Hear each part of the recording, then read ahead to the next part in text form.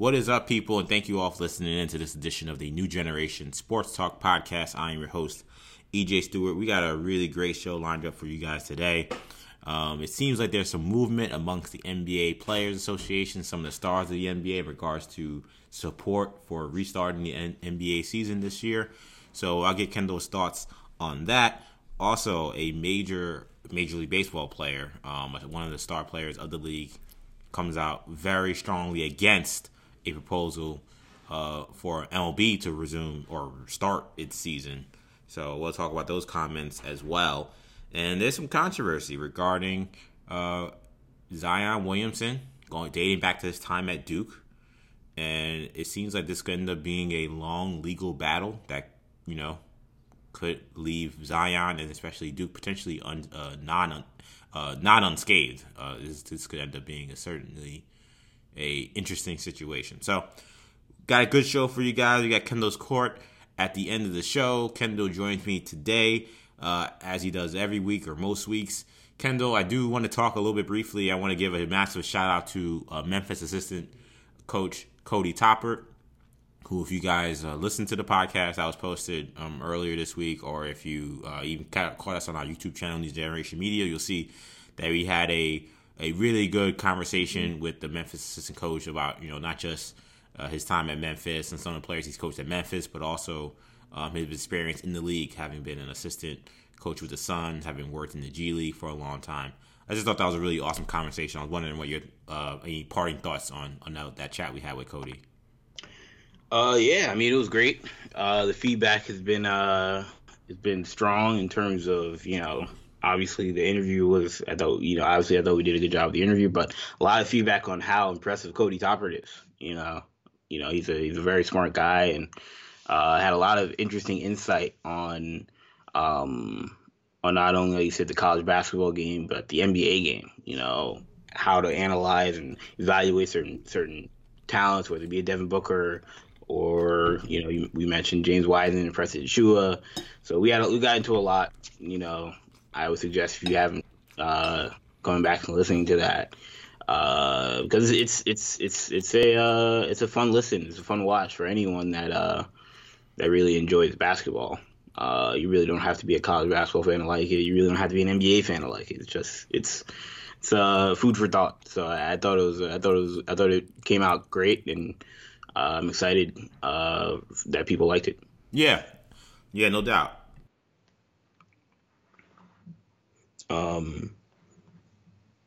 No doubt. I thought that it was really strong.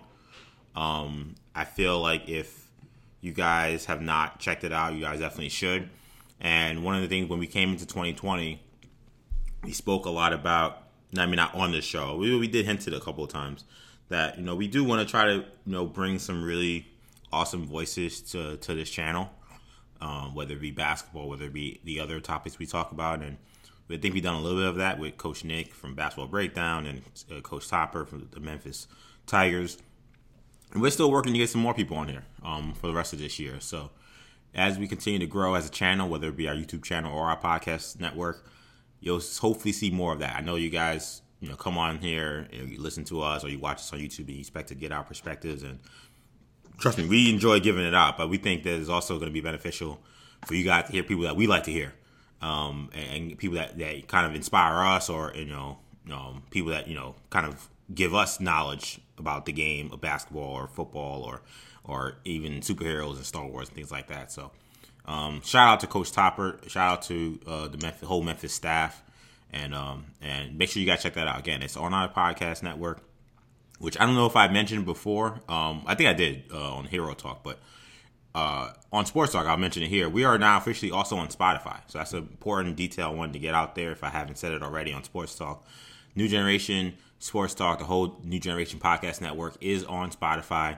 I think it's been on there for a while. I can't tell you exactly how long, but we discovered this fairly recently. So we're pretty much on most of the major spots you'd find a podcast. So, of course, we always talk about Apple Podcasts. We always talk about SoundCloud. We're on Stitcher. We're on TuneIn. And now Spotify is another one that we're on. So if you guys have Spotify, make sure you subscribe. Make sure you download our shows and check them out, because we're going to keep bringing out this content despite this obviously tough situation with the coronavirus pandemic.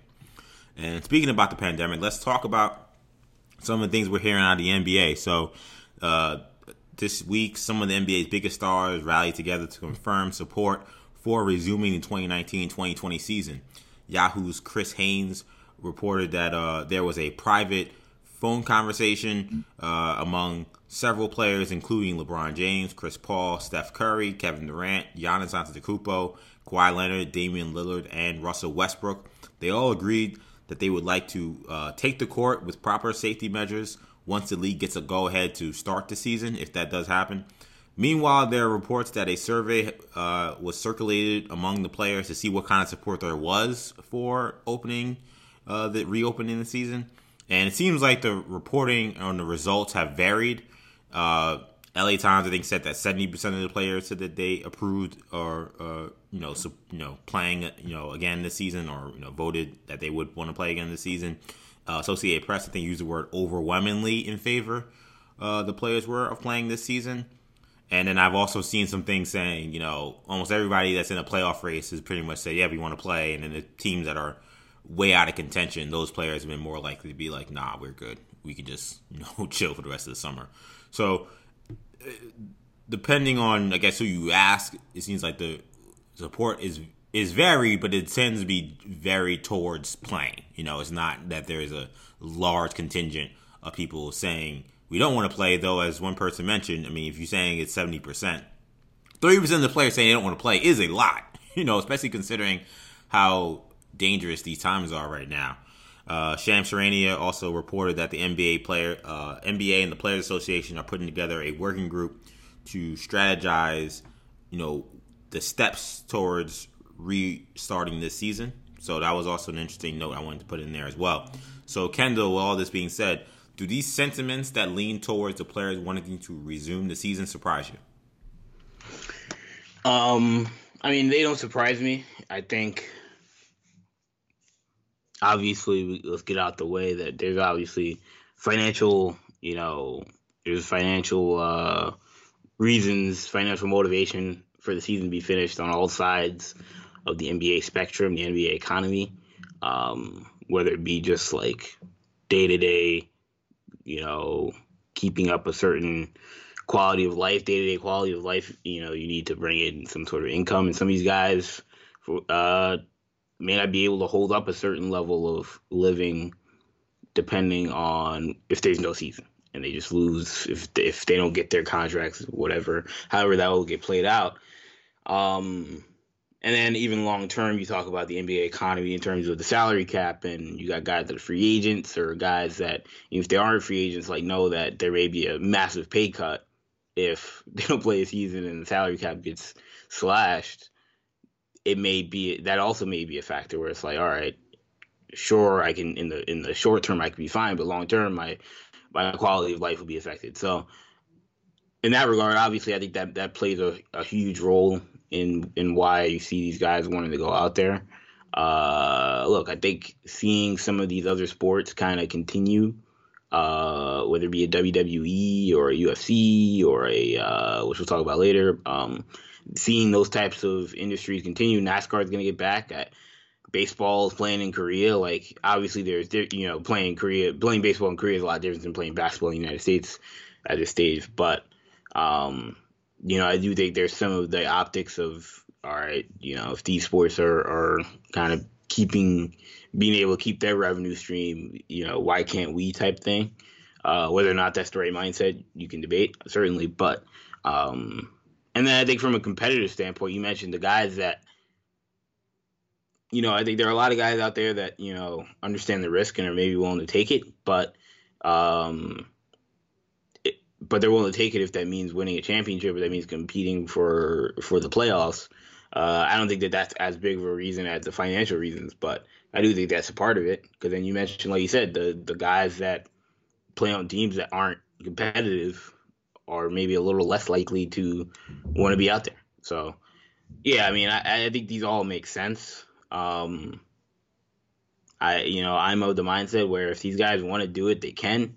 Wouldn't force anybody to. Wouldn't chastise anybody for not. But certainly, as a fan of the sport, if they can find a way to do it in a way that's safe and and feels like basketball, I mean, I'm all for it.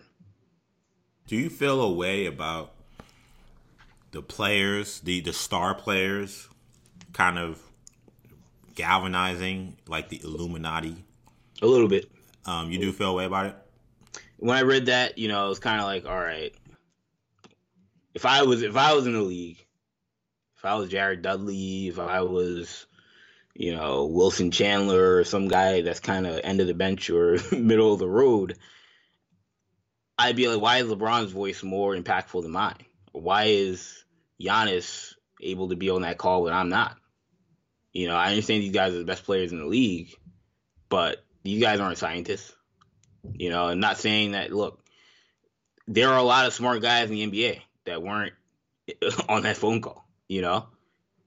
So that's where I'm like, all right, the optics of that are a little odd, but I don't know. But at the end of the day, it's going to have to come to some sort of consensus, I would imagine. I don't think it's going to be like, well, yeah, if the top 200 players in the league want to do it, but then the bottom 400 don't want to play, that means they're going to play.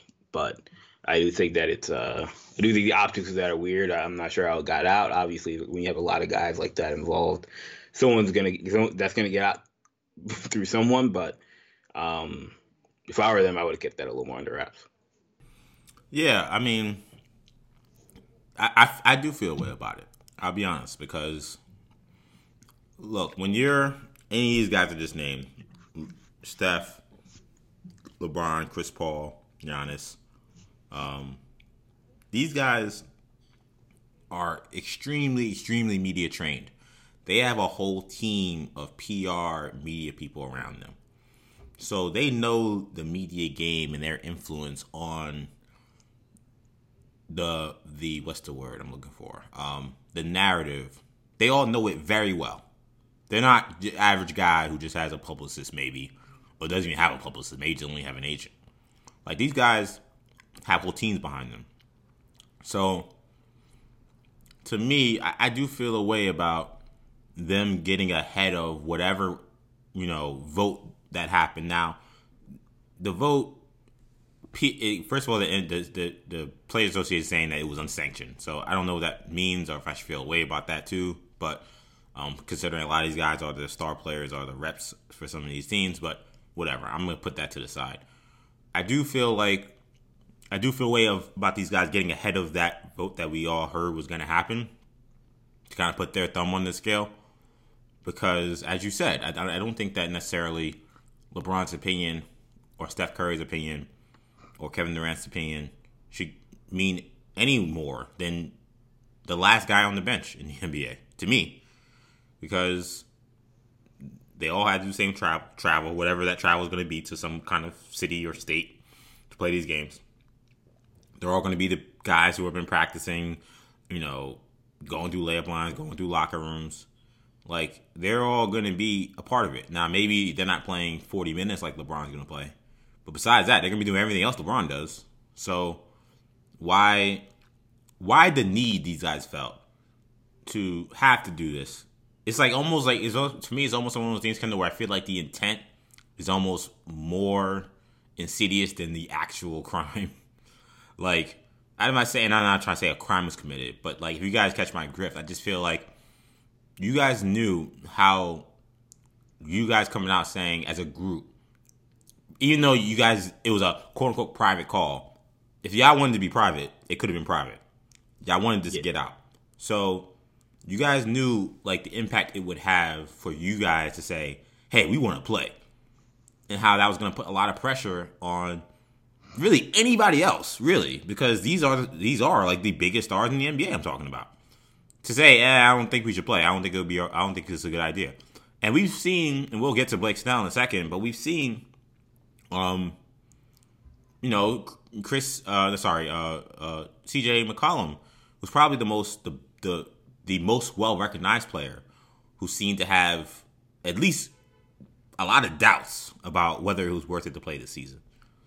And I know he's not alone. And I know he's not the only star player that's not alone, potentially. So it just seems, like that whole move to me was a little weird. It didn't feel right. And I saw that story and I was like, okay, they've been talking all week about how all the players are supposed to do some kind of vote, and these guys band together and say, hey, we want to play. I don't know.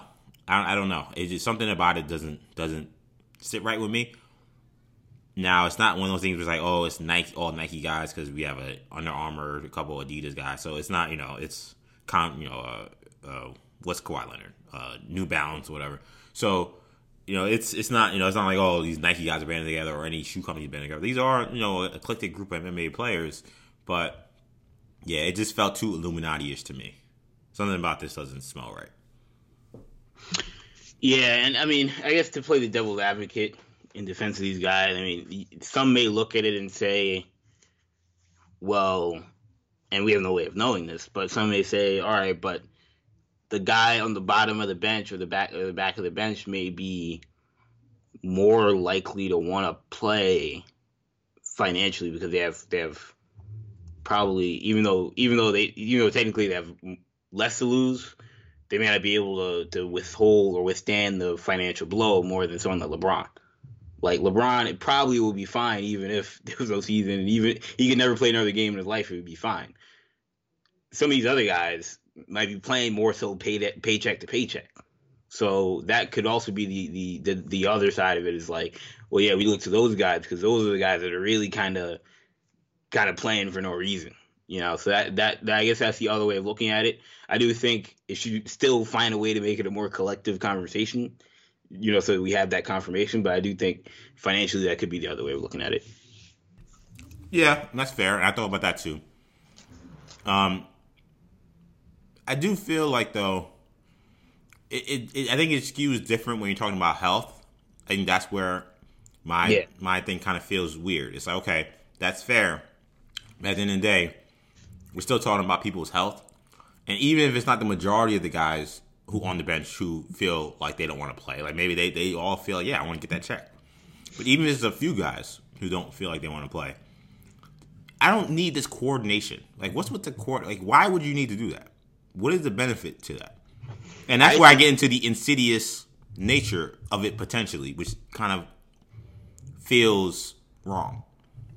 I think the motivation for the whole kind of the Voltron forming of this group is, I think it's not necessarily put pressure on the other players, but I think it's more so to put pressure on Adam Silver, put pressure on the owners to say, we all want to play, don't worry about us, which may not be, again, may go to your thing of like, you can say don't worry about us, but what if, again, I'm Maxi Kleber, what if I'm like, no, I don't want to play, worry about me, like.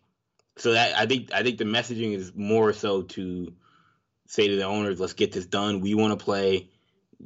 You guys want to make money. Let's get this thing done.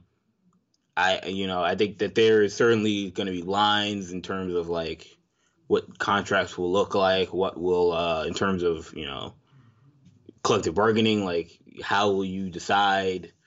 Or what is a risk that players are willing to take, and what is a risk that it falls on the shoulders of the organization in terms of liability. That certainly will have to be bargained. I don't know what some of the other places are doing, some of the other leagues are doing, but and obviously destinations and whether it's in Orlando and how all that stuff will be worked out, but. I mean, this NBA thing is interesting. I think the way it's playing out, again, we talked about this the last couple of times. We've talked about it. You can't really predict anything. Things can change. Nothing is set in stone. But as of today, I think it seems like their plan and the way they're moving is to be ready to play games at some point. Finish this season in whatever form that takes. My guess would be Orlando, but I actually found it interesting that apparently there's been I read according to Chris Sheridan, who longtime NBA writer, scoop guy, said that there's been a lot of action in Vegas in terms of betting for the Brooklyn Nets to win the championship this season. So yeah, because there's a word, And I think it is interesting. We're talking about from a basketball standpoint that Kevin Durant was in this call because Yeah, he's technically supposed to be out for the season. yeah. Why do you care? Right. He should. I mean, yeah. I don't. I guess maybe for him, maybe it's a free bag. I don't know, but otherwise, I don't know why he would really have a say in this, unless he was thinking about playing. And I don't know. It seems to have gone back and forth. I saw a report saying that he won't play, but then Kevin Durant, I guess, said that I'll be back when it's time, which I don't know what that means. He likes to sometimes kind of speak in codes and be cryptic. He said that during Lil Wayne's Young Money Radio, apparently. Great show. I'm gonna say, have you listened to them? Shout out to Tucci though. Yeah, shout out to Danucci, man. The Nets are not winning a championship this year. Yeah, I mean, I get happening. the logic, in terms of the odds are probably low, so why not take a shot? But even if Durant was back, they wouldn't be in my top 5 or 6 in terms of favorites. Yeah, I saw there was someone arguing, I forgot who it was, that was saying that the Nets are absolutely a contender for a title if KD can play. I just think that's crazy. I mean, the East isn't the strongest. They'd have to play Boston in the first round more than likely. I think, could they beat Boston? Potentially. But even that, I think it's going to be very tough. But think about it, though, Kendall. Like who next season would have thought that the Nets in the first month of the season were going to be the best team in the East? No. Zero. No, not even someone who thought the Nets were going to win a title would probably suggest that. They all would have said, well, KD's got to kind of get himself back into shape, and he's got to feel himself out. A little time to gel. Yeah, Kyrie may have to get over his injury, and he's got to get the chemistry with KD. So the first month might be a little rough, and then maybe second half of the season or late going into the All-Star break, you'll still pick it up, and then maybe even the people with the most highest expectation for the Nets would say then maybe they can go on and go on a great run, and that I don't think would be unfair if you thought that. I don't. No one. There's no way. That's basically what you're saying. If you got to basically take what you would have expected from the Nets in that first month next year and then put it into this season. To me, that I don't know, because all the factors that you're talking about in regards to why they would probably need some time to gel next season are going to be the same this season, and it's going to even be more weird because some of the guys would have took all this time off. And some of these guys are still coming back from injury. There's no way. Way they're winning the NBA championship this year. I'm gonna put that on the show right now. 0% chance. The only thing that I will say in terms of that logic to try and trick people into thinking that they're going to win a championship is, look, the case for the Nets is, everyone's going to be somewhat kind of sluggish. Everyone's going to be, somewhat rusty. So that plays into their advantage of Kevin Durant coming back and kind of looking like everyone, more or less. That's cool. I'm gonna take the guys who don't have a bad Achilles. But fair enough. But then you also think about, so if you kind of level the playing field on that level, and then you think, all right, what team in the league will have the best tandem of just pure hoopers? Shout out to Ball Don't Stop. But just guys that roll the ball out no matter who you're playing with, who you're playing against, in what setting, what weather. You'll take the shot with, you'll take a chance with. It's Kevin Durant. It's Kyrie Irving. Those guys might be top 2 in the league, if not top 5. I'm sure maybe James Harden's in that conversation, and obviously LeBron and Damian Lillard, but Kyrie and Steph Curry, obviously, but Kyrie and Kevin Durant are also certainly in that conversation.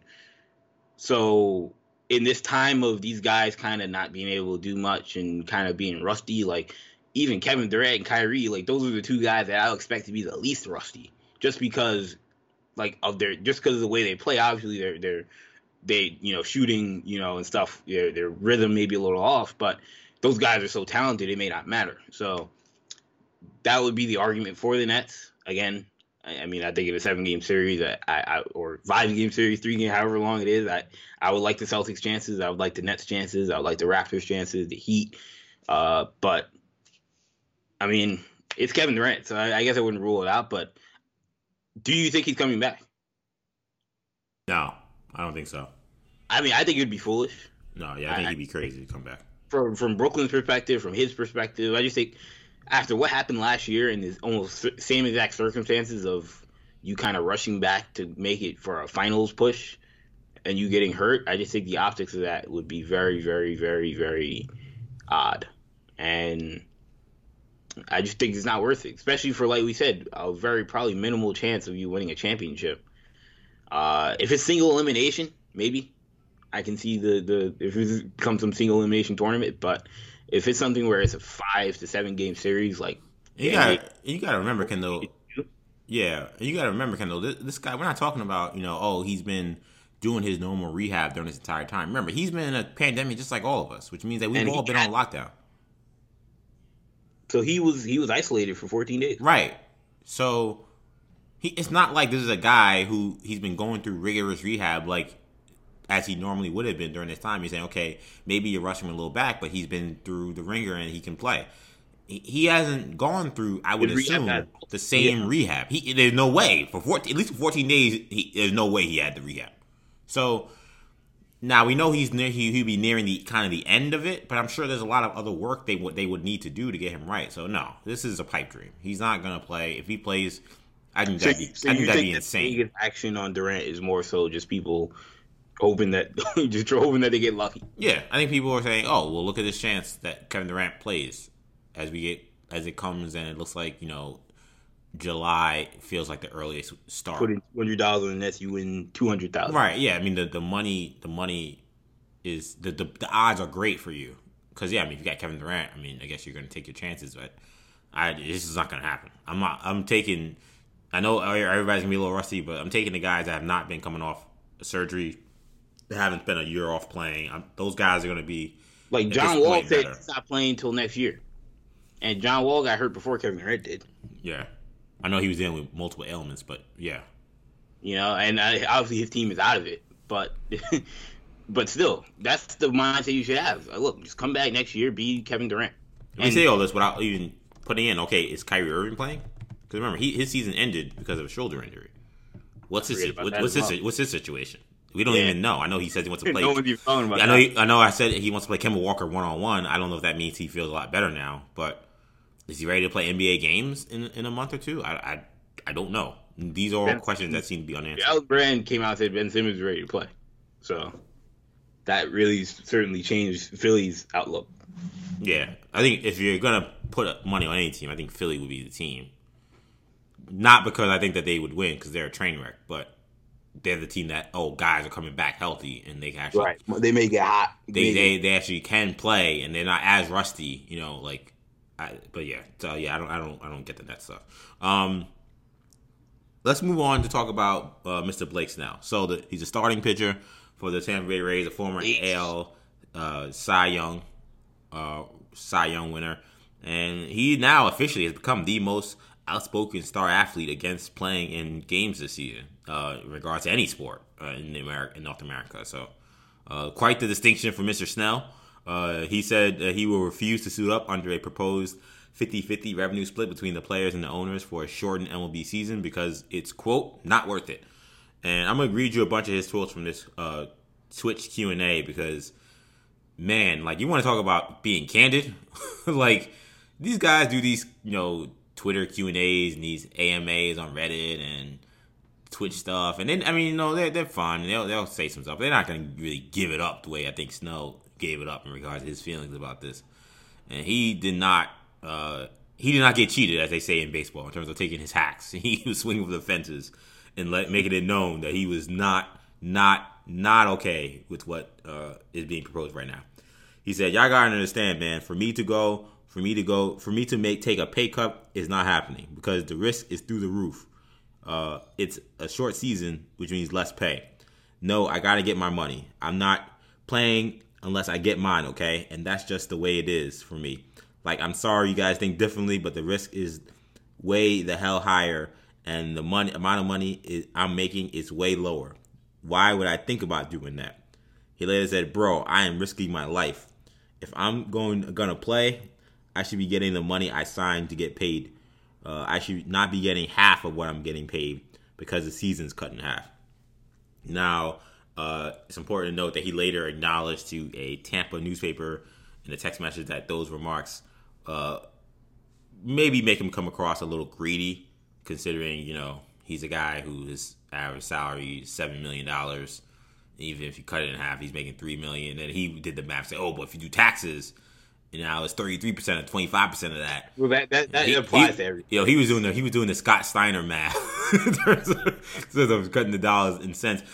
Regardless, you're talking about a millionaire saying these things when you have people working in hospitals, working on the front lines of this virus, who don't make $1 million for sure. But whatever.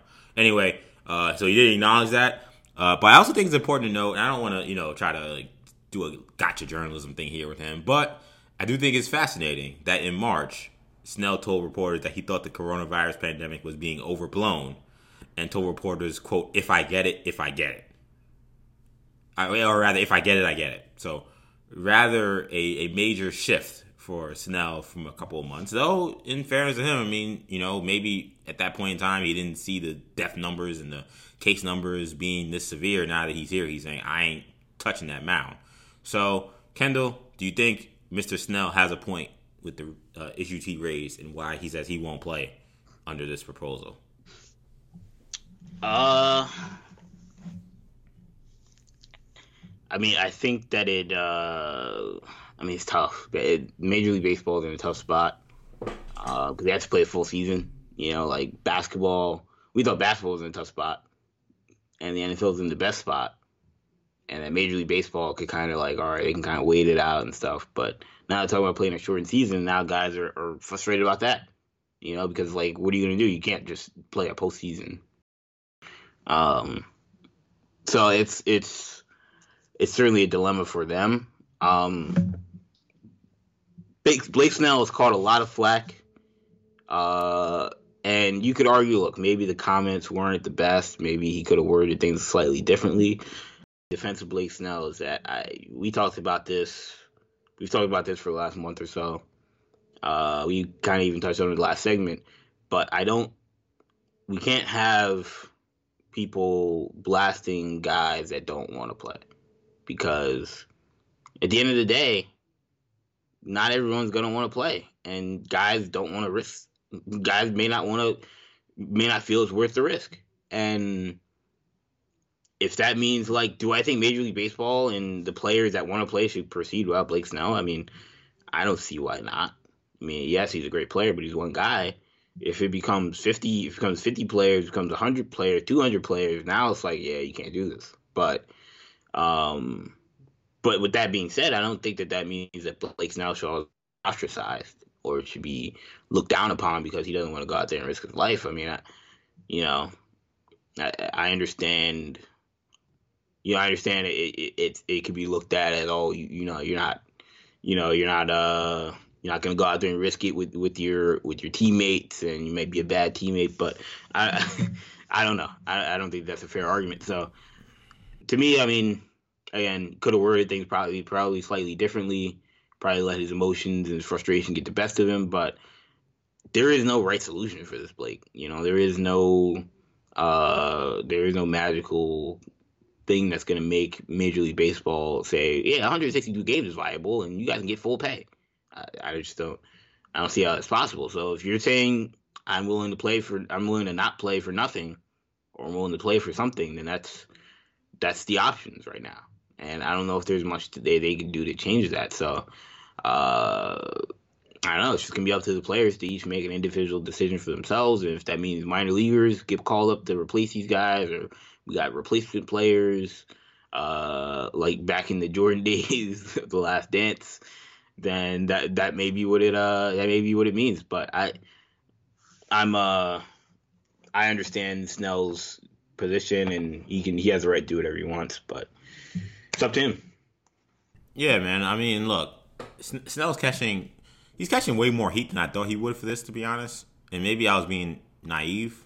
And that's why I phrase everything how I phrase it. Because, look, I do think that there was a level of insensitivity to talking about the millions he makes and how he won't be making those millions because of the situation, that it's not worth it. that he should get all of the money that is coming to him, which is $7 million. And I'm sorry, just you're never gonna get sympathy as an athlete talking about the taxes you have to pay and how that cuts your $7 million to $3 million or whatever. Like it's just a bad beat. Like I don't know who thinks that that's ever gonna be the right move to kind of try to garner sympathy. That was a foolish statement in my opinion to justify what he's saying. What I will say is I think on the surface, I don't think anyone should be really criticizing him for this take, because at the end of the day, one of the things we all have to remind ourselves as not just, sports fans, but just as citizens, is none of us really know how this virus really gets spread, or how susceptible or how vulnerable any of us really are. Because as someone, I work in television news, so I've been following this virus thing very carefully. So that should tell you something. I'm saying I do this every day, and I don't even know.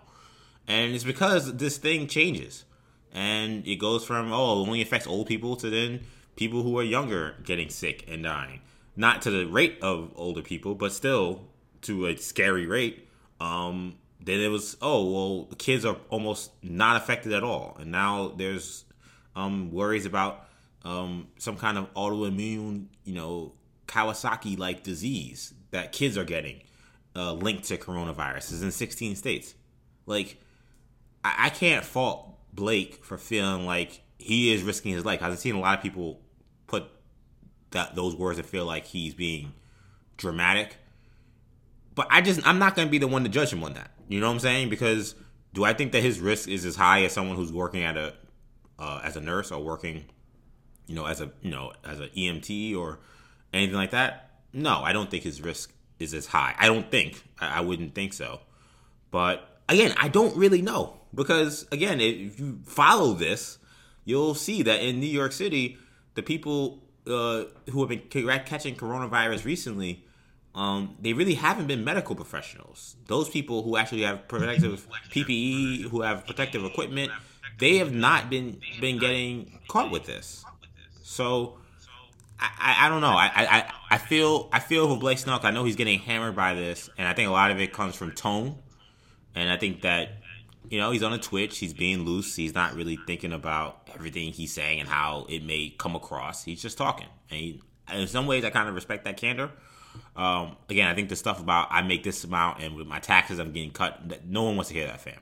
I think the fact that, look, based on the risk that's out there and the salary I usually make, in my personal opinion, I don't think that it's worth it for that bag that to me is not as significant to him. In some ways, I know it may seem like he sounds greedy, but in some ways it's actually not greedy. Because him is just like, look, I make enough money. I don't need that bag. That bag is not good for me. And like, for me, I in some ways kind of respect that. I know some people are kind of taking it the backwards way and say, this guy is greedy. He wants every dime and nickel he's supposed to be owed, even though he won't play all the games he's supposed to play, which is fair. But I almost respect the guy that's like, look, I don't need that bag. I can just sit home. And what am I supposed to tell him? Yeah. So it's complicated. You know what I'm saying? That's, I think, the overall takeaway from this for me is it's a complicated situation. But I don't think that really we should be shaming anyone who feels one way or the other. If you want to go out there and play for pennies, then, I know Mark Teixeira was starting getting... Now, Teixeira, I will say, I think that he sounded a little ridiculous to me.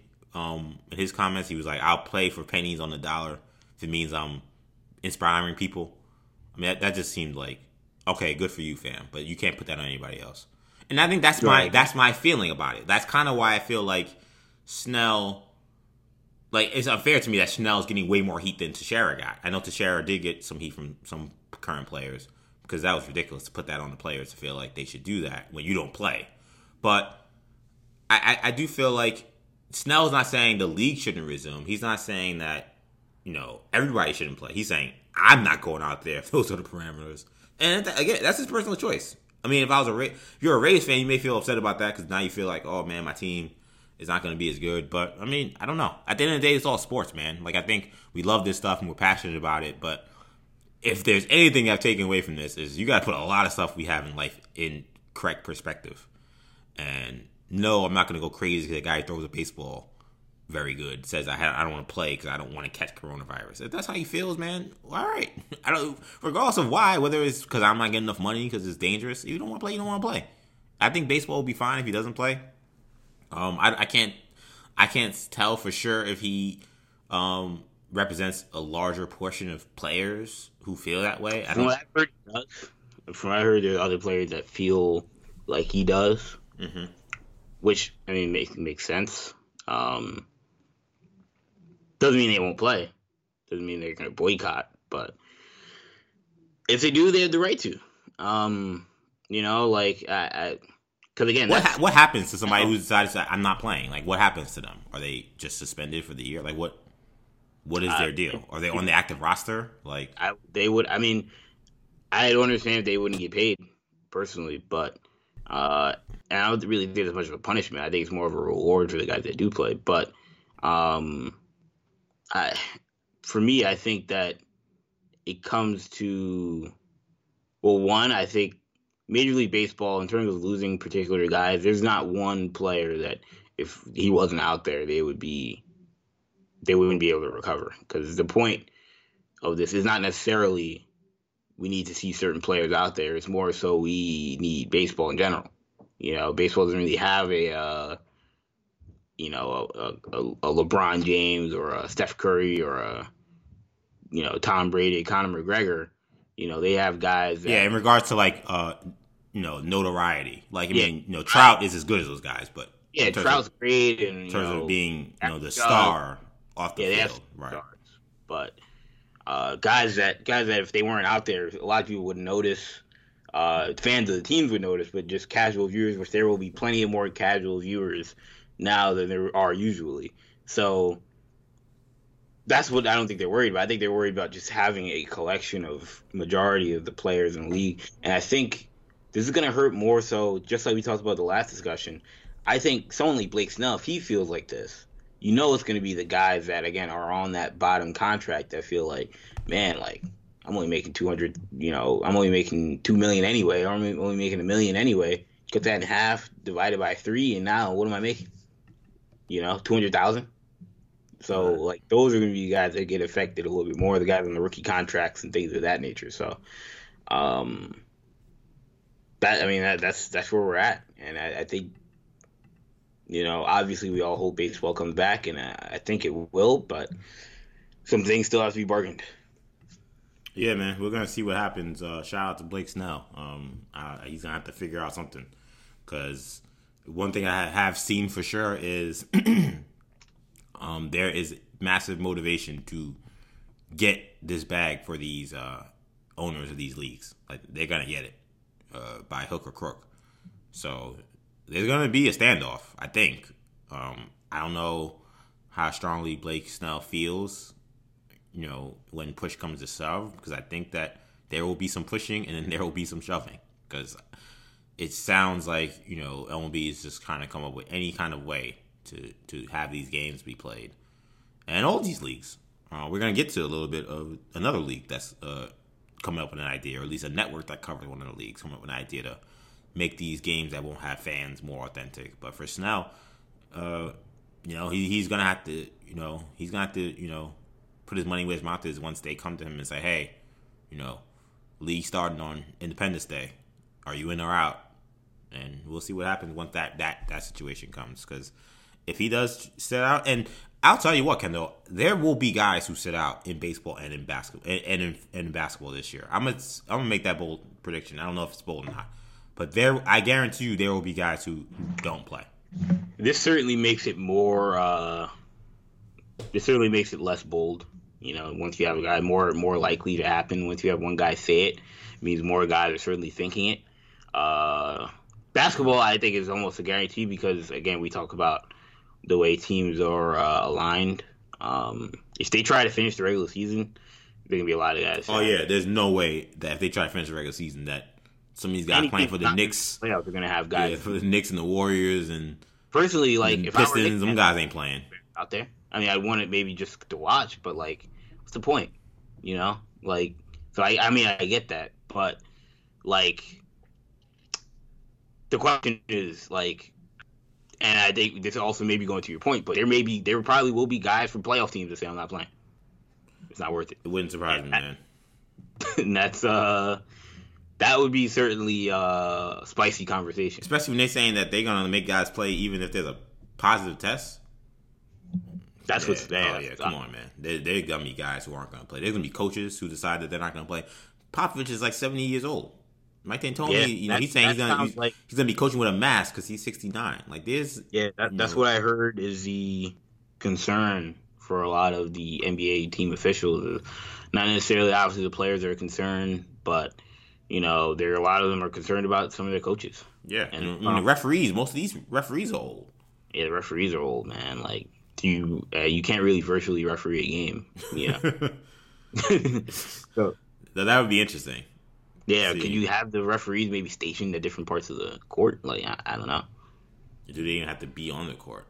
Yeah, staged. Yes, exactly. Yeah. Like have them like on the perimeter and just kind of call fouls and stuff. Maybe, especially since they're all going to be in one spot anyway. Why not you just have like 8 officials or something like that? I don't know. Yeah, that's gonna be. It's funny. No one's thought about that. Like, is there going to be changes to how like the game is actually played to promote social distancing? And to me, like referees are like one of the obvious things. The gameplay isn't necessarily affected, and you need less people on the court, as little people on the court as possible. Yeah, I don't think that's going to change. I don't think so either. But I think it's something they should. In MMA, we'll talk about that a little later. But in MMA, like the referee was still in the right. It was still in the right. But that's one referee. We're talking about 3 guys running around, and women because there are women referees. So that could be a little different. The testing piece is going to be the toughest part because do you test everyone that's in the facility before every game? Do you test them before every day? Like that's the issue. With MMA, they were confident that everyone that was in there had already tested negative. The one camp that tested positive, and that fight was canceled. But so they felt a little more comfortable. All right, all these guys are negative. We can go forward with it. Of course, it doesn't mean they didn't get it that day, but that's the way they operated, and you felt a little bit more comfortable versus. But you're talking about right now. We're talking about teams that have 12 players, 2 or 3 trainers, 5 coaches, a head trainer, 5 coaches probably, a head coach. Like we're talking about, that's why that's why the Snell thing is like people say, oh, it's baseball. I'm like, yo, he's in a clubhouse with 40 dudes, like he's got 25-man roster. He's got all the coaching staff. That's about 5 or 6 more guys. He's got the bullpen catcher who's not on the team. He's just a guy that catches for people. He's got all the park attendants and the ball boys. I get not want to be around 40 people. These are scary times. I'm not gonna tell anyone to say, hey, I don't care. You're overreacting about the fear of your life. I'm just not going to do it. I'm sorry. I think that if you're doing it, it's really unfair. And it's ridiculous. We just did a story on New York One today. A guy who was in his, his early 40s, lost his leg because of coronavirus. Yep. I'm not laughing about it at all. My chuckle was more just as a thing this joint is crazy. It's serious out here. So how am I to say, hey, man, I don't. You making $3 million be enough for you to go play baseball? I'm not gonna be one to say that. You could feel that way, but you ain't gonna find that opinion on this show. At least not from me. So I don't know, man. I get it. I get the fear. But I did mention earlier about some workarounds that leagues and networks are doing for the viewing experience of these games that could be in empty arenas. And Joe Buck kind of gave it up a little bit in terms of what Fox's approach is going to be.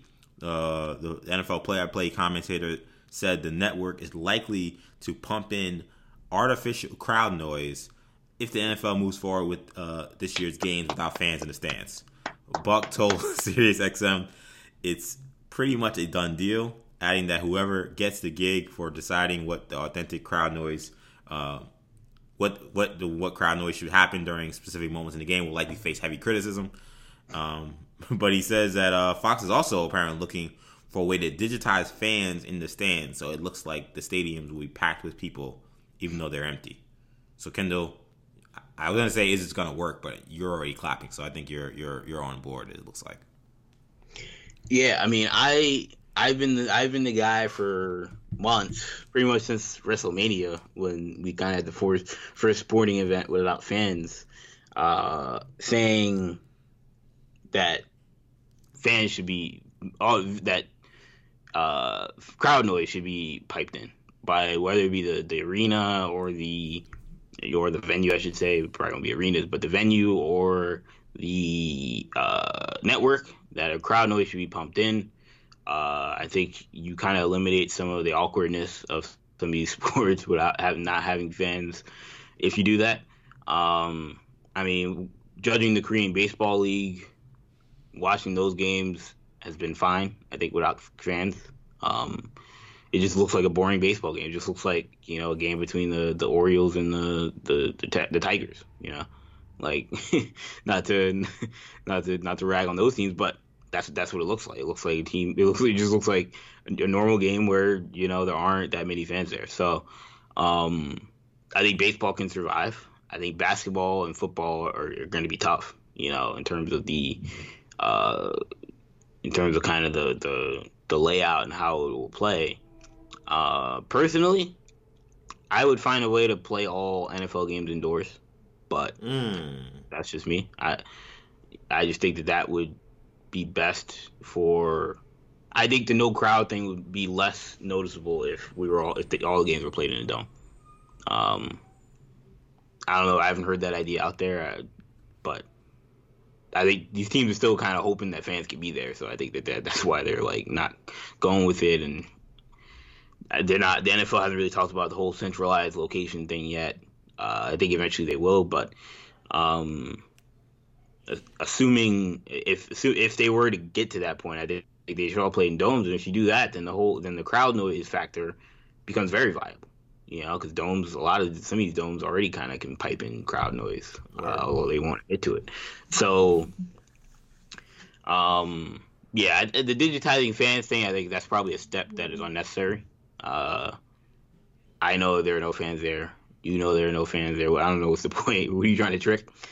Some fool? Like, we all know there are no fans there. So what's the trick? I guess it's just more. I don't know if it's like a mental health thing. They feel like people be more kind of enjoyable to watch if we think that they're fans, or it kind of looks like they're fans, so we can kind of still feel like it's football. But I mean, I know, so I'm not gonna. I didn't think it's. Now you can talk about the crowd noise kind of having the same idea of trying to trick people, but I think it's more so also like a competitive thing, a viewing experience thing. That I think there should, I just think it would be awkward, like a lot of the point of football. Sometimes you're in a situation where the defense can't hear your calls, or your own team can't hear your calls, like so, or the quarterback can't hear the offensive coordinator, they can't hear the head coach from the sideline. Like there are a lot of variables that I don't know if it should be dead silent. Is my point. I'm not saying it should be so loud that no one can hear each other, so that it's like play like it's in Seattle every week, but just enough to where there is some sort of semblance of realism. I mean, like I don't know. And look, these crowd noise machines can get louder than we think. So I think there will be situations where players will not be able to hear. I was gonna say you've obviously been a part of an organization. The Eagles do crowd noise machines, and what is that like? How similar is it to being on the sidelines or on the field at the link? Yeah, so I mean, the crowd noise machine in Philly, typically be used to prepare for teams that are playing. If you're playing on the road, that type of thing. Or if you're playing indoors, they would use those types of machines, and they for example, if the guy who's operating the crowd noise machine has to wear earplugs if he's standing next to it, he can't because once you blast at a certain level, it gets to a point where it's gonna mess your ears up if you're standing too close. So it's definitely strong. You could be standing on one side of the field, and the machine could be on the other side, and you'll certainly hear it, and it'll hear like obviously there's a certain thing about the ambiance of being in a whole stadium where noise is coming from a surround sound type thing, but you can't hear everything. So like if I'm talking to the guy next to me and there's crowd noise going on, you have to yell. I'll put it that way. Okay, I thought that was a good perspective for the listeners who obviously not seen or heard from these crowd noise things. Now, I think it's important to note. I think Buck, when he was referring to what he was saying, that he was referring to Fox. I think on television, Right. it won't be necessarily crowd noise in the stadium, which I know you've been promoting for crowd noise in stadiums. Yeah. But this would be for the viewing experience. But this is he's a step in that direction for the people at home. Again, I think it's unnecessary. You think that's unnecessary? You don't think I that? think the viewing experience. I mean, personally, I don't care about the viewing experience. Like, I think it'd be better for the viewing experience if it's in the arena, but or in the stadium. But I just think once you start talking about like now you're lying to me about what's actually happening with the what the conditions are. I think that gets to a level where it's like I don't need that. Yeah. Either that or give me a simulcast where I can just watch it raw. And I don't need all the bells and whistles. Yeah, I mean, I think we talked about it a little bit on the show before, but I think I'm anti crowd noise. I think, look, man, it's a bad situation, and I think we got to find a way to kind of work around it as best we can. But I don't know if TV artificial crowd noise is it, because to me, it's very clear when I'm watching football that the players are reacting to the crowd. So, a guy gets a quarterback trying to change the signal at the line, and the crowd is really giving them a hard time. Like seeing him kind of race to the line and like demonstrably kind of give this audible signals to the line and to the receivers while the play clock's running down. Like that kind of thing you can't really simulate with a crowd noise. Like the crowd can be going loud, but if he's like calm and cool in the shotgun, changing the audible play, it's not going to feel the same. A player who may catch a touchdown and make a certain play, make a certain reaction to the fans after the touchdown, like it just might be. I don't know. I think it's hard. To me, this feels like an impossible task. Like as Joe Bud kind of alluded to, like who's the guy that's like, oh, I got to get the sound for when it's third and long and the home team's on defense and they think they're gonna get a stop, but then the road team gets a first down. Like, what's the sound for that? Like, how do you change the sound? Who's playing that? Like, how would you know what to play? Like this seems. I just think it's gonna be weird. I just think it's not gonna fit. I don't think it's gonna look right. As someone who does audio engineering to a small degree, like, I think there's no way you could like have. You could have all the buttons for every sound, but I just think there's no way it's gonna match the natural reaction to what is happening. And trust me, the first time a team at home, or a team is supposed to be the home team, throws a pick six and the guy, puts the cheer sound instead of the booing sound, like people are gonna be all over it. I don't know. I don't think it's worth it.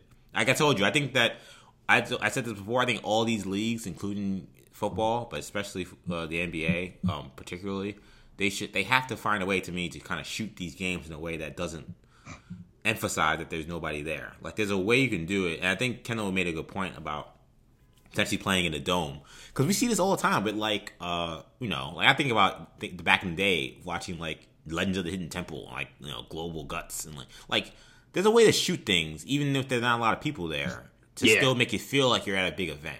I was watching. I think it might have been like the 2K League or something, like it might have been like an esports event or something like that. And like there's, of course, like any esports event, there's not going to be like not any esports event, but a lot of normal esports events, there's not going to be millions of people or thousands of people there. So, but it didn't feel like it. Like it still felt like, oh wow, like because again, they like you said, they shot it a certain way where you kind of dim the audience. Yeah, you do the lighting right, exactly. You just don't focus on them. Like there are ways you can do it. So I think it's harder to do outside. It is harder. I would agree. That's why I think your idea that all the games you played indoors is a good one. I agree with that. Because I think you can do that indoors. Yeah. Outdoors, I But I think think about like if you're you're kind of playing, beholden to whatever you the know, sunlight is. So it is what it like the is. fans visually aren't as noticeable in the Georgia Dome or the Mercedes Benz Stadium or Mercedes Benz Superdome. Like they're just not as noticeable. Obviously there are certain places like Cowboy Stadium is a little more lit, so you can kind of see the fans like it's an outdoor stadium. But Hmm.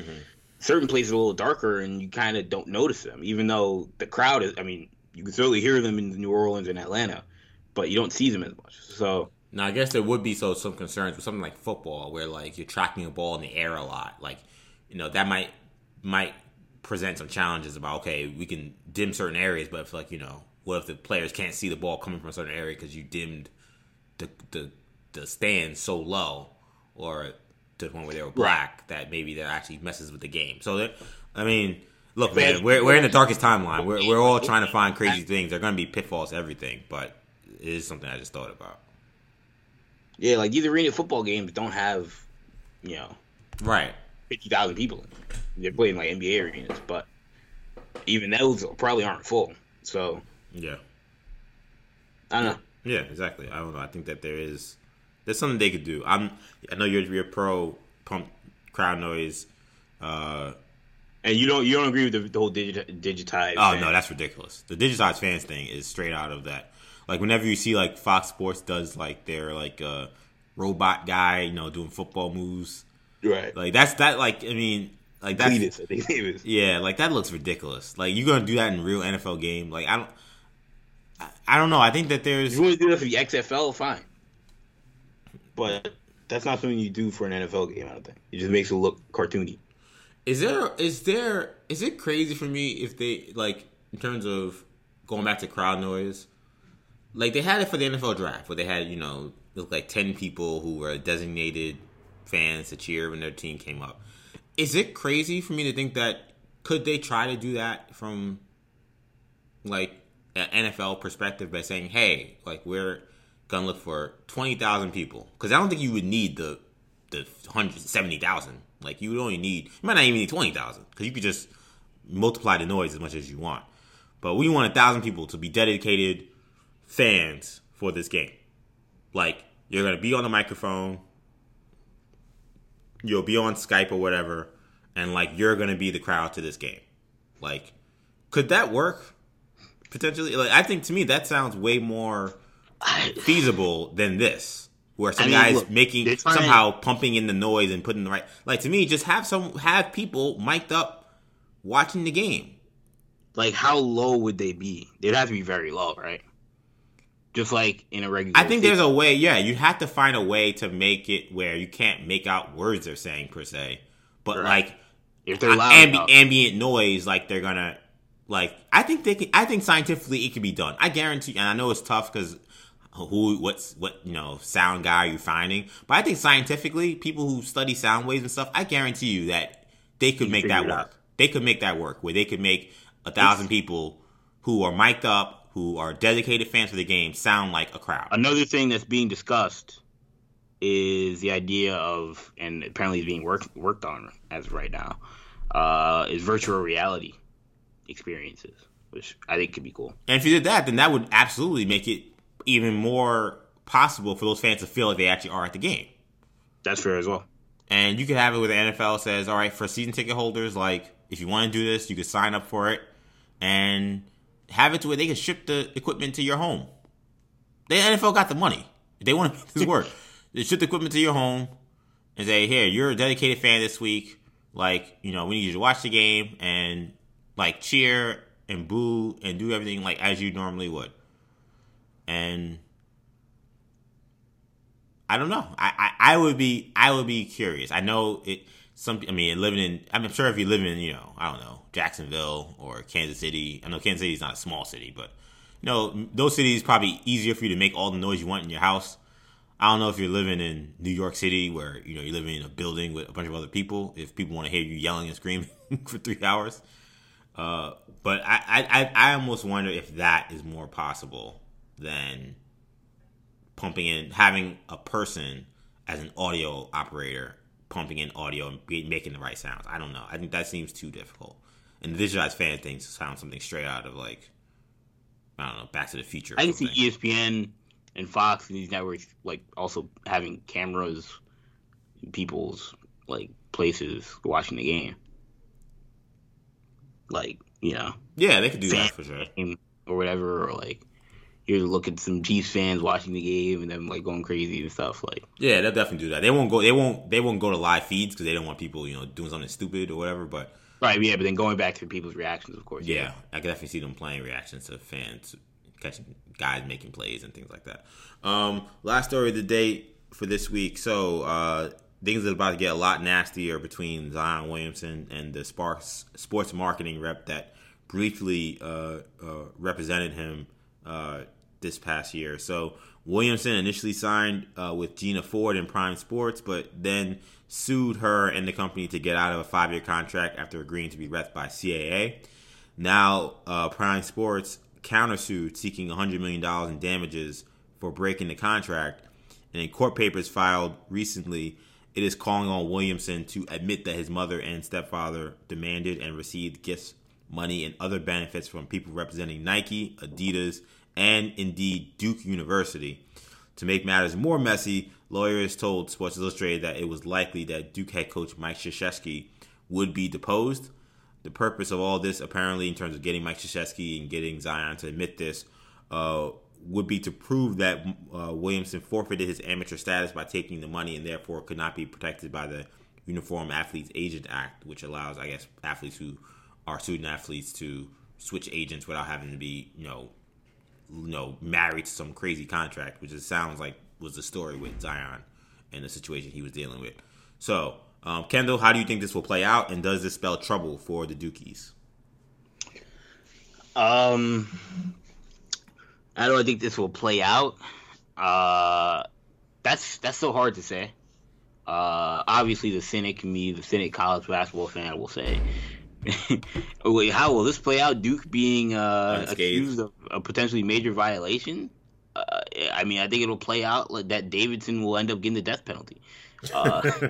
That's the cynic in me. I think the facts of the case. Look, I think anyone that pays attention to this thing closely and fairly understands that there's a lot of shady stuff with the Zion Williamson recruitment. It's been shady. It was shady when he committed to Duke, who seemed like the school least likely to get him when all the smoke was surrounding Clemson. That was already shady, but, it's Duke. It's not impossible that a kid would just decide to go to Duke over Clemson. But then you had the Kansas stuff where the Kansas assistant was, I don't know if it was via text or was wiretapped in an audio talking to the Adidas guy about, the Adidas guy telling the Kansas assistant Zion's stepfather wants a car, a house, a job, and the Kansas assistant saying, I don't care, do anything it takes to get him to Kansas, essentially. We need him here for 6 months, 8 months. That was already kind of shady, so you think, all right, if Kansas is willing to do that, and he didn't go there with the Duke, what does that mean? So, of course, these questions have always been raised. Nothing's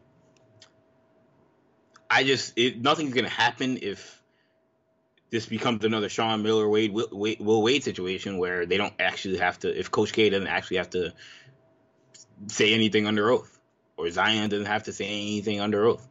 Now, of course, some have said that, look, Kansas apparently is facing major violations, and Bill Self didn't have to testify for anything, so maybe Coach K will be in trouble. But to me, I just think the question, you talk about the motivation, and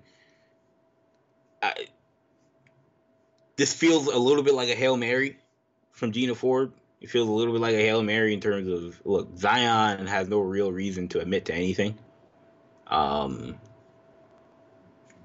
If he this doesn't affect him, or if he says yeah, I took the money, then sure. Then it doesn't affect him. It affects Duke. Of course, now you argue, okay, again, the state law of you can't go after amateur athletes, but he's not an amateur athlete, so there's that. But just in terms of an image thing, it doesn't affect him. It affects Coach K. But it's not a great look for Duke. It's not a great look for Duke. It's not a great look for Coach K. And I know EJ, you've been one to always say that in recent years, he's sort of, especially in college basketball, these pay for play scandals have way less weight because people don't care about them anymore. Because one, it's become a kind of a known, an untold truth, and also two, because it's kind of a crooked system to begin with. So a crooked system within a crooked system is not nearly as crooked as a crooked system within a not crooked system. So or a straight system, I should say. In place, people are spinning their heads from that Yeah, explanation there. that's certainly weird. But look, the NCAA is a sham, and EJ, you've always been one to say that. I have said that. Yeah. You know, so of course, like no one's gonna care if Duke's paying Zion. He probably should be getting paid. I could already see the spin coming from Coach K saying, "Look, I did what other schools weren't willing to do. I was paying Zion what his value was, and he'll probably get applauded for that." but There's no way he will say that, by the way. yeah, no, he's not gonna say that. But I mean, look, worst case scenario, obviously I'm not going to invoke like a Joe Paterno type situation, but worst case scenario, like you don't want Coach K's kind of legacy to be tarnished at the tail end of his career. You know, that's kind of the last time we saw that with a guy with Joe Paterno. So that would obviously be unfortunate. But I gotta give Dan Dockich a lot of credit.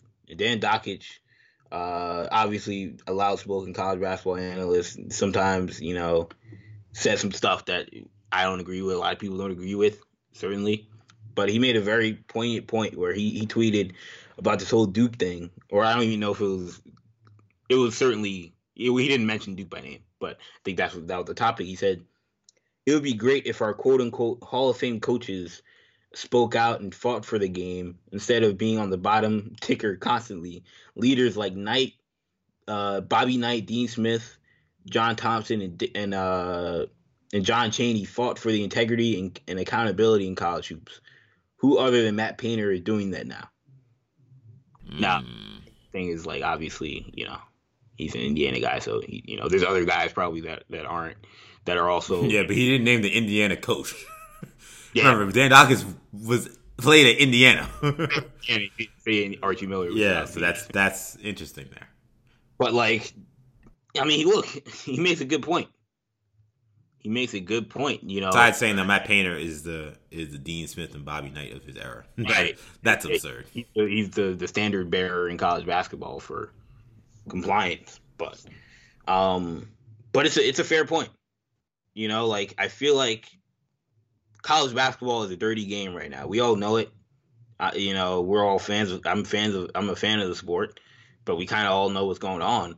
But the highest profile coaches won't comment on it for the most part, and when they do, they get a little squirmish. Like when Coach K FBI thing happened, Coach K was very squirmish about it. He wasn't defiant. He didn't say we got to get the cheaters out of the game. Mm-hmm. He more or less said no comment. Yeah, he balked. Yeah, he punted that. He punted. And that says a lot because Coach K is never shy to chastise somebody. Yeah, tell somebody that they're not living the right way. They're not going about the things the right way. He's the first person that's ready to come with that smoke every time. And he was very quiet during the whole FBI thing. And every time he was asked, I felt like he was backpedaling faster than Darrelle Revis in his prime. Trying to come up with something else to not talk really about specifically that, just talk about the whole game needing to be reevaluated, which was, the language that to me was coded for, hey man, we gotta start paying these guys before the feds catch us because this is getting out of control now. Think about some of the guys that we have looked at and said, look, I'd be shocked if these guys are great guys. I'd be shocked if they were doing anything kind of shady. A lot of those guys have gotten out of college basketball. Brad Stevens got out, that hasn't looked back. Yep.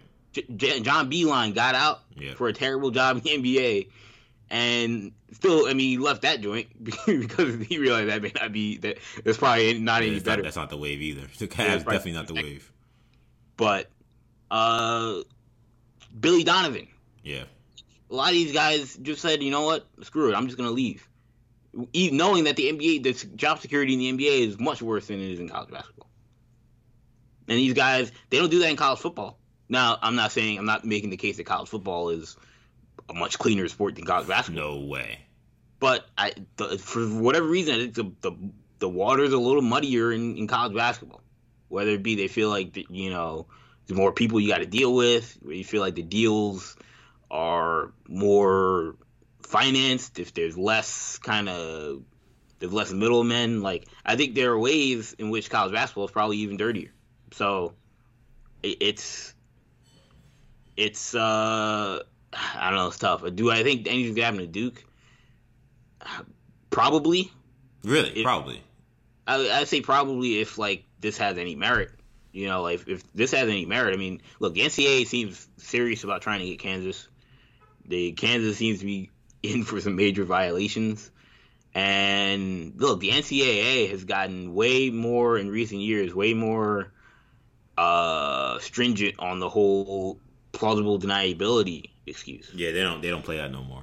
They don't care. They don't care if you say I never spoke to the guy, I never met the guy, don't know who he is, but your assistant did, and this guy knew, and your player played, and like they don't care.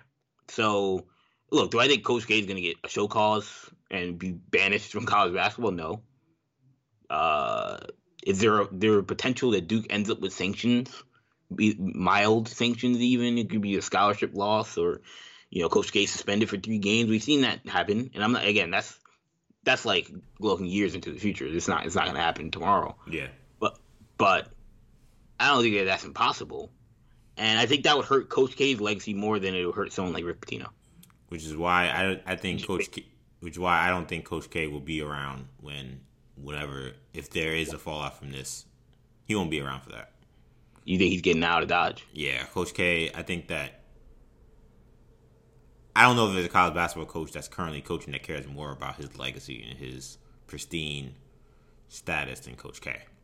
And look, I mean, the guy won like 1,000 games, however many games he's won. I mean, he's earned everything that's come to him. So I get feeling like I'm not going to let something from 40 years into my career, 50 years into my career, tarnish it. I'm just going to bounce, and I think that's what will happen if it comes to that. Look, how will this play out?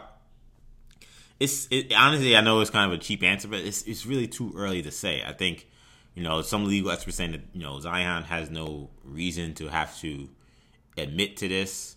So my thing is, okay, lawyers always kind of play a game of chicken. So okay, saying he doesn't have to admit to this, then why would they even put this out there other than to just smear him? Do they have some kind of underlying proof to say, oh, if he's not going to admit it, well, here's documentation of things he got? How would they get that documentation? Do they have that documentation? Like, that's why I say it's hard to say, because I don't know. I don't know what kind of, for lack of a better term, dirt this company would have on Zion and his family to substantiate any of these claims. They're pretty explosive claims to put out there. And boy, I mean, they messed up anyway, I think, to go this low. But boy, they'd be messed up if this ends up being false. I mean, Jesus, that would just be horrendous. So yeah, and I think that should be punishable by law.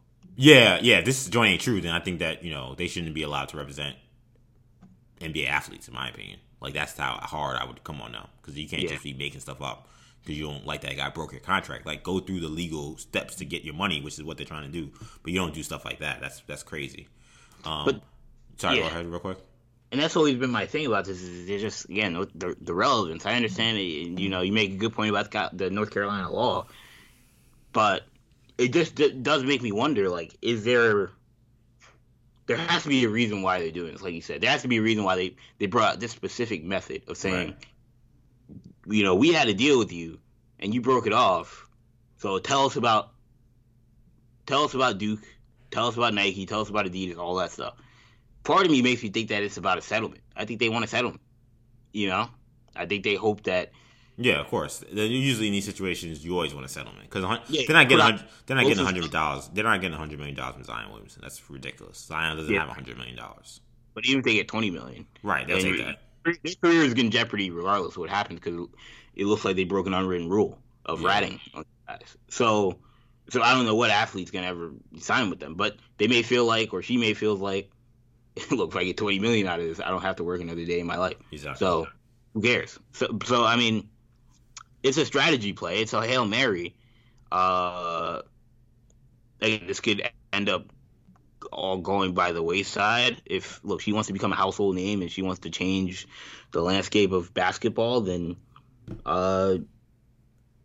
she won't settle. She'll this will play out in court, and man, that would be fascinating. I'll tell you what though, I know I've been the one to say that a lot of people don't care about this stuff as much anymore, and I do firmly believe that they don't care about this as much.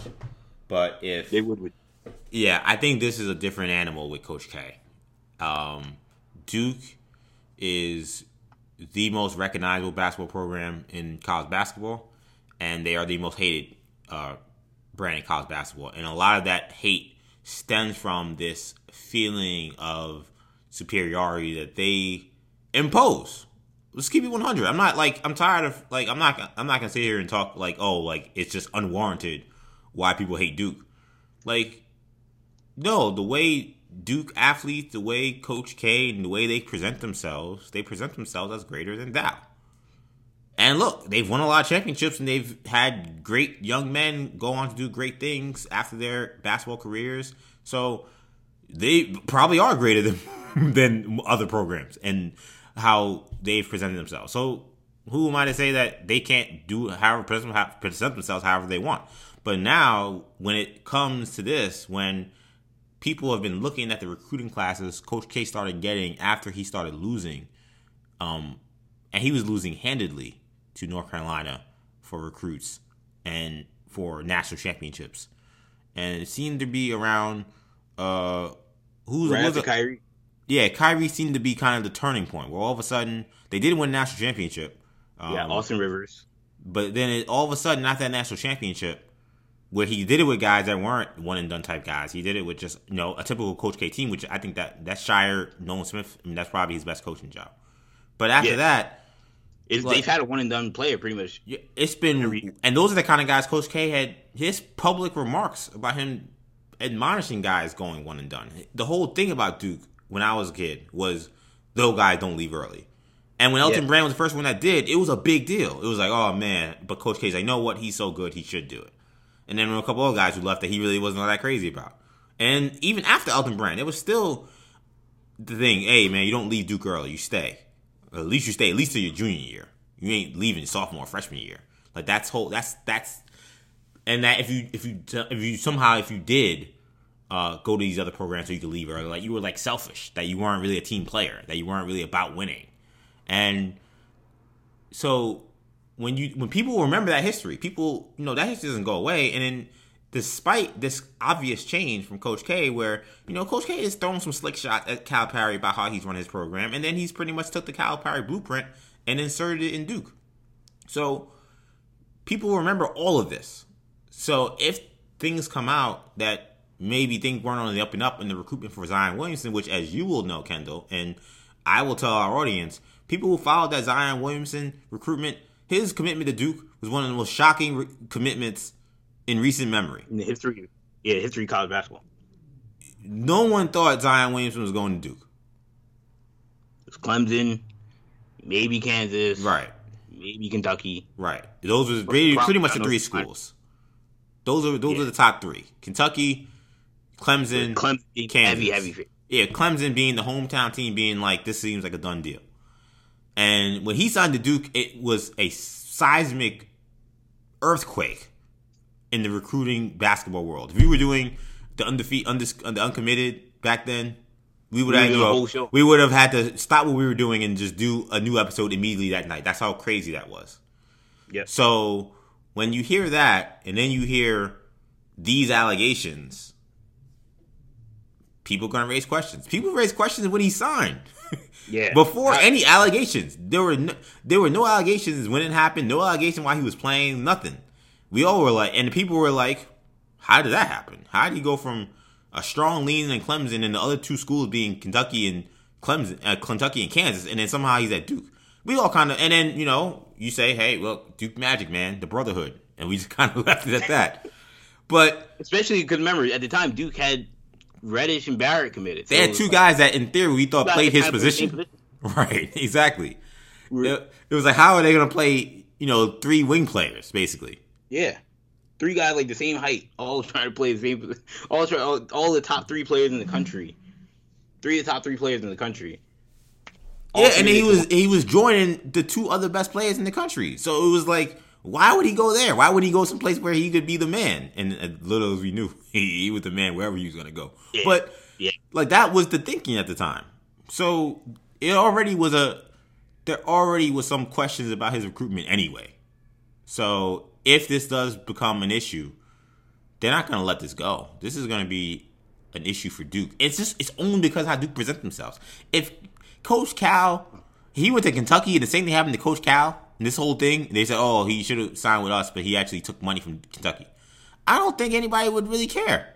I think they'd be like, yeah, well, they finally got him. It's like, finally, all these years, we thought they were going to get Coach Cal. They never got him, and finally, we got something. That's how I think people would think of it. They'd be like, all right, well. It just shows you, man. Like Calipari is slick, man. They can't get that guy on anything. Look, man, he runs a great program. So I can say on this show. Program, he runs a great program. He gets great players. That's kind of the only way you can leave it. Yeah. He does. He's done a great job over there. But player development. I don't know, man. It's campus life. Do you know that there's a I don't know, you probably know this, Kendall, but if you download it's J. Cole's mixtape, Friday Night Lights, there's a song on there. I forgot which song it is. Oh, it's Higher. And right, he had a line in there about cheating in Memphis like Calipari. He actually had to bleep out. I think because he got threatened with a lawsuit. Really? Yeah. If people, hip hop fans, you ever listen to the mixtape Friday Night Lights from J. Cole from like 2011 probably, and he has a line in the song Higher, which is one of the better songs on the mixtape, and he has a line in there that's bleeped out for some versions of the mixtape that you get, and he just says you see him down in Memphis, and then it's just blank, you don't know what he says. And I learned quickly that the lyric was he caught him down in Memphis cheating like Calipari. So, man, Calipari got some goonies out there. You can't just say anything about him. Yeah, I ain't doing it on this show. That's why he got J. Cole get that line quick. That was him at Memphis. Imagine the powers he got now in Kentucky. Yeah, I know, right? Come on, man. Shout out to Coach Cal. Yeah. What's your take though on Dokic's? I feel like Dokic. Is he getting revisionist history on these guys? Like, yeah, he is. I think that I'm not going to be someone to soil the name of any of those coaches he mentioned at all. Particularly, guys like Coach Thompson. Guys of the highest character. But I just can't say for sure what guys did and didn't do, and then wave my finger at the guys now. I don't know what Dean Smith was doing to get the best players in college basketball. Yeah. I mean, he was still getting the best players. He acting like he was winning with 3-star guys. He was getting all Americans. I hope he was doing it by the books, I guess. But I don't know. So I don't know. I think that's kind of unfair. I know, clearly, yes, those guys were kind of seen as the quote unquote clean guys. Their guys graduated. They never got any kind of sanctions or anything like that. It seemed all I say is seemed. It seemed like things were well. But it seemed like that for Duke for years until it didn't seem like that all of a sudden. And I'm not going to be the guy who says that only the guys who get one and done guys are the guys that are paying people. That just seems ridiculous. That's not happening. Care about this thing when we also look at John Wooden kind of had some weird stuff going on at UCLA. Nobody cares. I just think the difference is I think for whatever reason John Wooden is way more likable than Coach K. Oh, John Wooden with grandpa. He doesn't have an air of arrogance that Coach K has. Right. I'm not saying Coach K is arrogant. I'm saying that's the air that people feel about him. So I don't think it's going to be the same. Like I think that people will be like, no, this is the guy who said that everyone did things the wrong way and he did things the right way. And he was very he seemed to take joy in rubbing people's noses in how he presented his program. And look what he was doing. He was giving cars. He was giving trips. He was buying houses. And that's what's crazy about this, man. Like you can't be that guy and then get caught like that. Like you look crazy, and people are not gonna let it go, no matter how people feel about Zion getting paid. Because I guarantee you, almost everyone feels like he should get money. Like he deserves anything he got. Look at what he did for Duke. Look what he did for college basketball that one year he was there. There's no argument there. That's why this is so crazy. Yeah. However much he got, whatever he got was not enough. But people can't wait to sling these hours like Coach K. They've been waiting for all these years. Coach K hasn't given them a reason, until I think he's made some stupid remarks over the last 3 years. And I've called him out every time he's done them. But for the most part, for his career, he hasn't given them any reason because he has run a great program. He has been a great leader of men. He has been a high character guy. So, yeah, I mean, people hate people that are successful. And especially hate you if they want to remind you how successful they are and how they're so much better than you. Like then that's going to make people even more pissed. I will point you and all of our listeners, and I normally don't plug other shows on here, but I will point you guys if you want to get a little bit of a perspective on what Coach K could have been feeling about college basketball in general. This was a couple weeks ago. He was on Colin Cowherd's show, and he was talking mostly, I think, about The Last Dance and Kobe and stuff like that, Team USA. But he talked a little bit about like whether or not he regrets going to the NBA or would he go to the NBA or things of that nature. And like he makes remarks about college basketball that when I listened to it, it sounded like he was kind of saying like, yeah, college basketball, and I mean that's a whole other kind of animal to kind of, it's like a whole nother kind of, issue. You're like, oh, whatever happens to the game, like you kind of made a remark that kind of made it seem like, yeah, like the game is certainly dirtier now, and a lot more things to navigate now than there were maybe, when he decided not to go to the Lakers, for example. I think that was the discussion, but and he kind of made a remark of like, yeah, maybe if that was now, I would probably do it. But I just found that interesting. Now hearing this is like, man, like he definitely sounds like a guy that maybe is like probably done some things. He probably, or maybe even not done anything, because he probably has some level of protection, some plausible deniability, but maybe knows about some things that maybe he kind of is like, man, probably doesn't feel good about, but knows to stay competitive in this day and age. I mean, the Zion thing, it was 100% worth it. 100% worth it. Even if he gets caught on something, as long as he doesn't lose his job for it, that he was so great, and that was such a great branding move for Duke that as long as they don't get major sanctions, it was 100% worth it for them. All right, man. Let's get to the end of the show here. Kendall's Court. What do you got for this week? All right, Kendall's Court. Mentioned it quite a few times on this show, but the UFC is back. UFC had their first pay-per-view in, it seems like, months. UFC 249. Main event was Tony Ferguson versus Justin Gaethje, which was supposed to be Tony Ferguson versus Khabib Nurmagomedov, who obviously beat Conor McGregor a couple years ago in that high-profile fight, and has been the champion ever since. This is in the lightweight division. But Khabib was in Russia, couldn't get over to the United States, so they had to put in Justin Gaethje for as a replacement for an interim title fight. And it was obviously a high-profile event, not because there were a bunch of superstar names involved on the card, but even though it was kind of a deep card, depending if you ask MMA experts, they'll tell you it was a very, very deep card. But no real A-listers on there. But obviously the idea of the sport coming back, how that would be operated, there being no fans in the crowd, how does that affect the atmosphere Obviously, if you watch wrestling, you'll know the the ambiance and the atmosphere of the event has certainly taken a hit. There being no fans has been quite a blow to WWE. The ratings have suffered dramatically. You don't know if that's a part of it. I would certainly think, with all these people home, that you would think WWE would do better on the ratings with no competing sports, but they're actually doing worse. And I think it's because the quality is worse for the most part. So, but that did not seem to be the case with UFC. I think, again, we talked about the lighting, like the way the octagon is, like you don't see the fans anyway. Of course, the crowd noise is a little different, but this time you heard the trainers. You could hear the trainers on both sides talking about stuff, and you heard it the whole time. So I feel like it was a cool experience for fans. I feel like it was a cool experience for the fighters.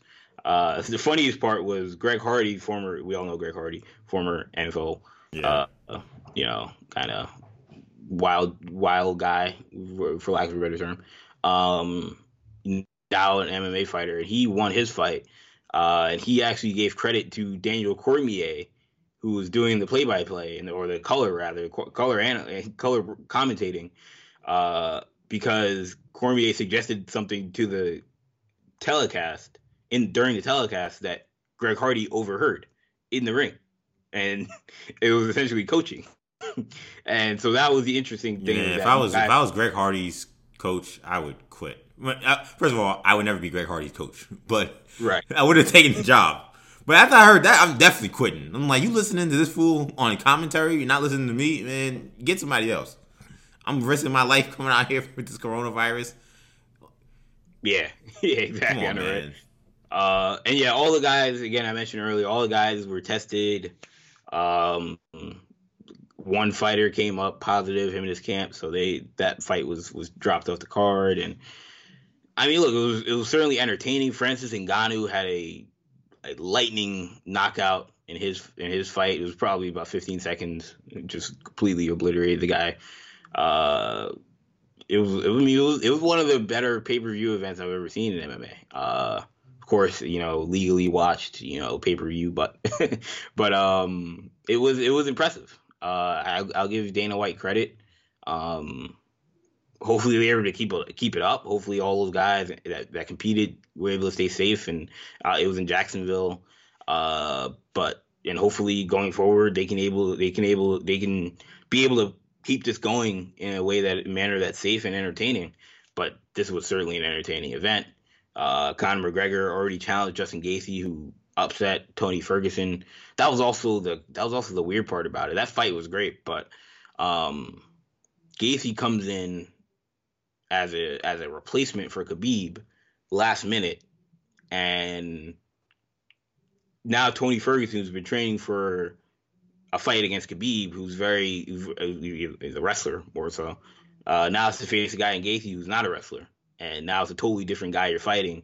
He gets knocked out, and you kind of feel bad for him a little bit, but look, it's a sport. You got to be ready for everybody. And now we're going to see Gaethje versus Khabib, you would think, but Conor McGregor now puts his hat in the ring and says he wants to fight Gaethje, of course. So even though, and then Gaethje in his camp is saying, look, Conor, we wanted to fight Conor 5 months ago, and he wanted Cowboy instead. He wanted the easy fight, and he got Cowboy, knocked him out. He knocked him out quick, but it's now it's funny how that worked out. So my guess is we will get Khabib versus Gaethje, but Conor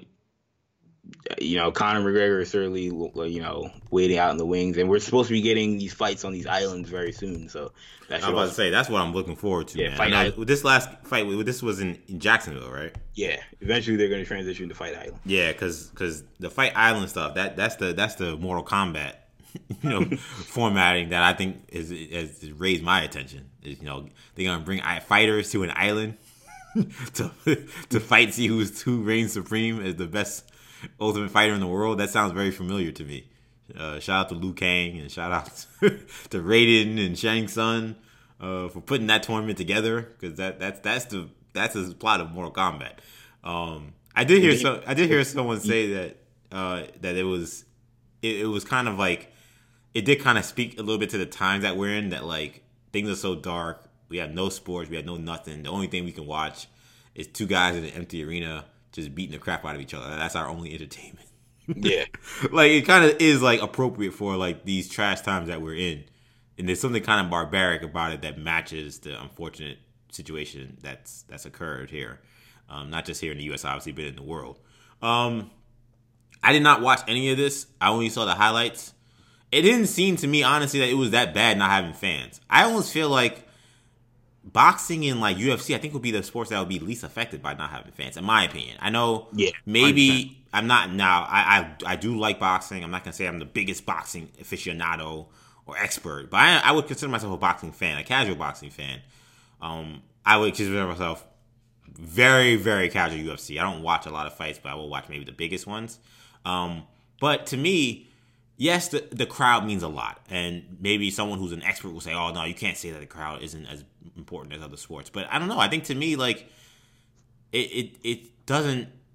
To me, it doesn't impact as much like the result of what's going to happen to me than in sports. Like to me, like yeah, like a team having to go play in Seattle. I don't care if the weather is perfect. Like it's a problem.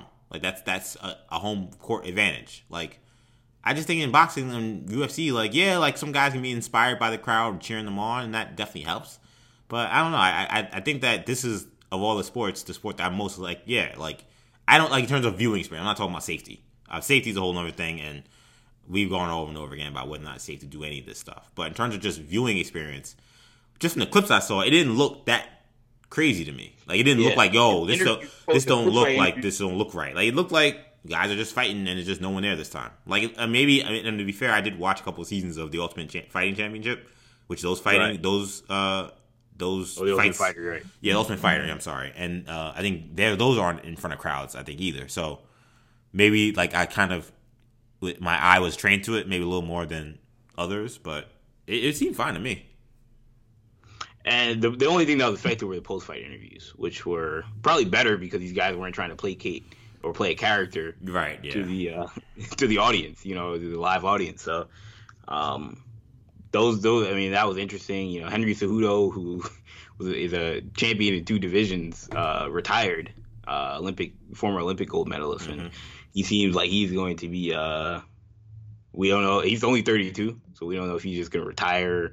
The word was that he wants more money from Dana White, so and that was that going into this he said he wasn't going to fight for no more than $2 million, and that he didn't get $2 million in this fight, so that he just was like, all right, then I guess I'm retiring.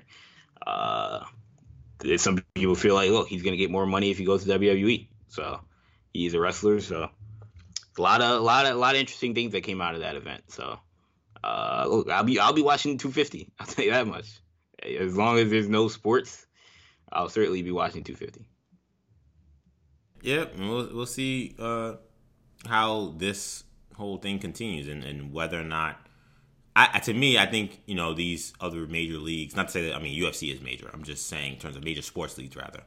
I think they are. They've watched UFC and they've watched the WWE and been like, we gotta do something. And that's the feeling, right? Is that like because they see the dollar signs. I know the bag that they're getting is still very insignificant compared to what they normally get for WWE and for UFC. Like they're losing a lot of money during these times, but it's something. I think these leagues feel like, yo, if they can do something, we gotta do something.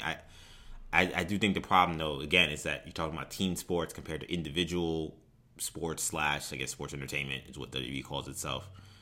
And I think to control the environment, to keep it as safe, is going to be a lot more trickier. So we'll see how this goes, man. Hope everybody stays safe. Hope everybody continues to practice social distancing and do all of the guidelines and recommendations of health professionals and local professionals.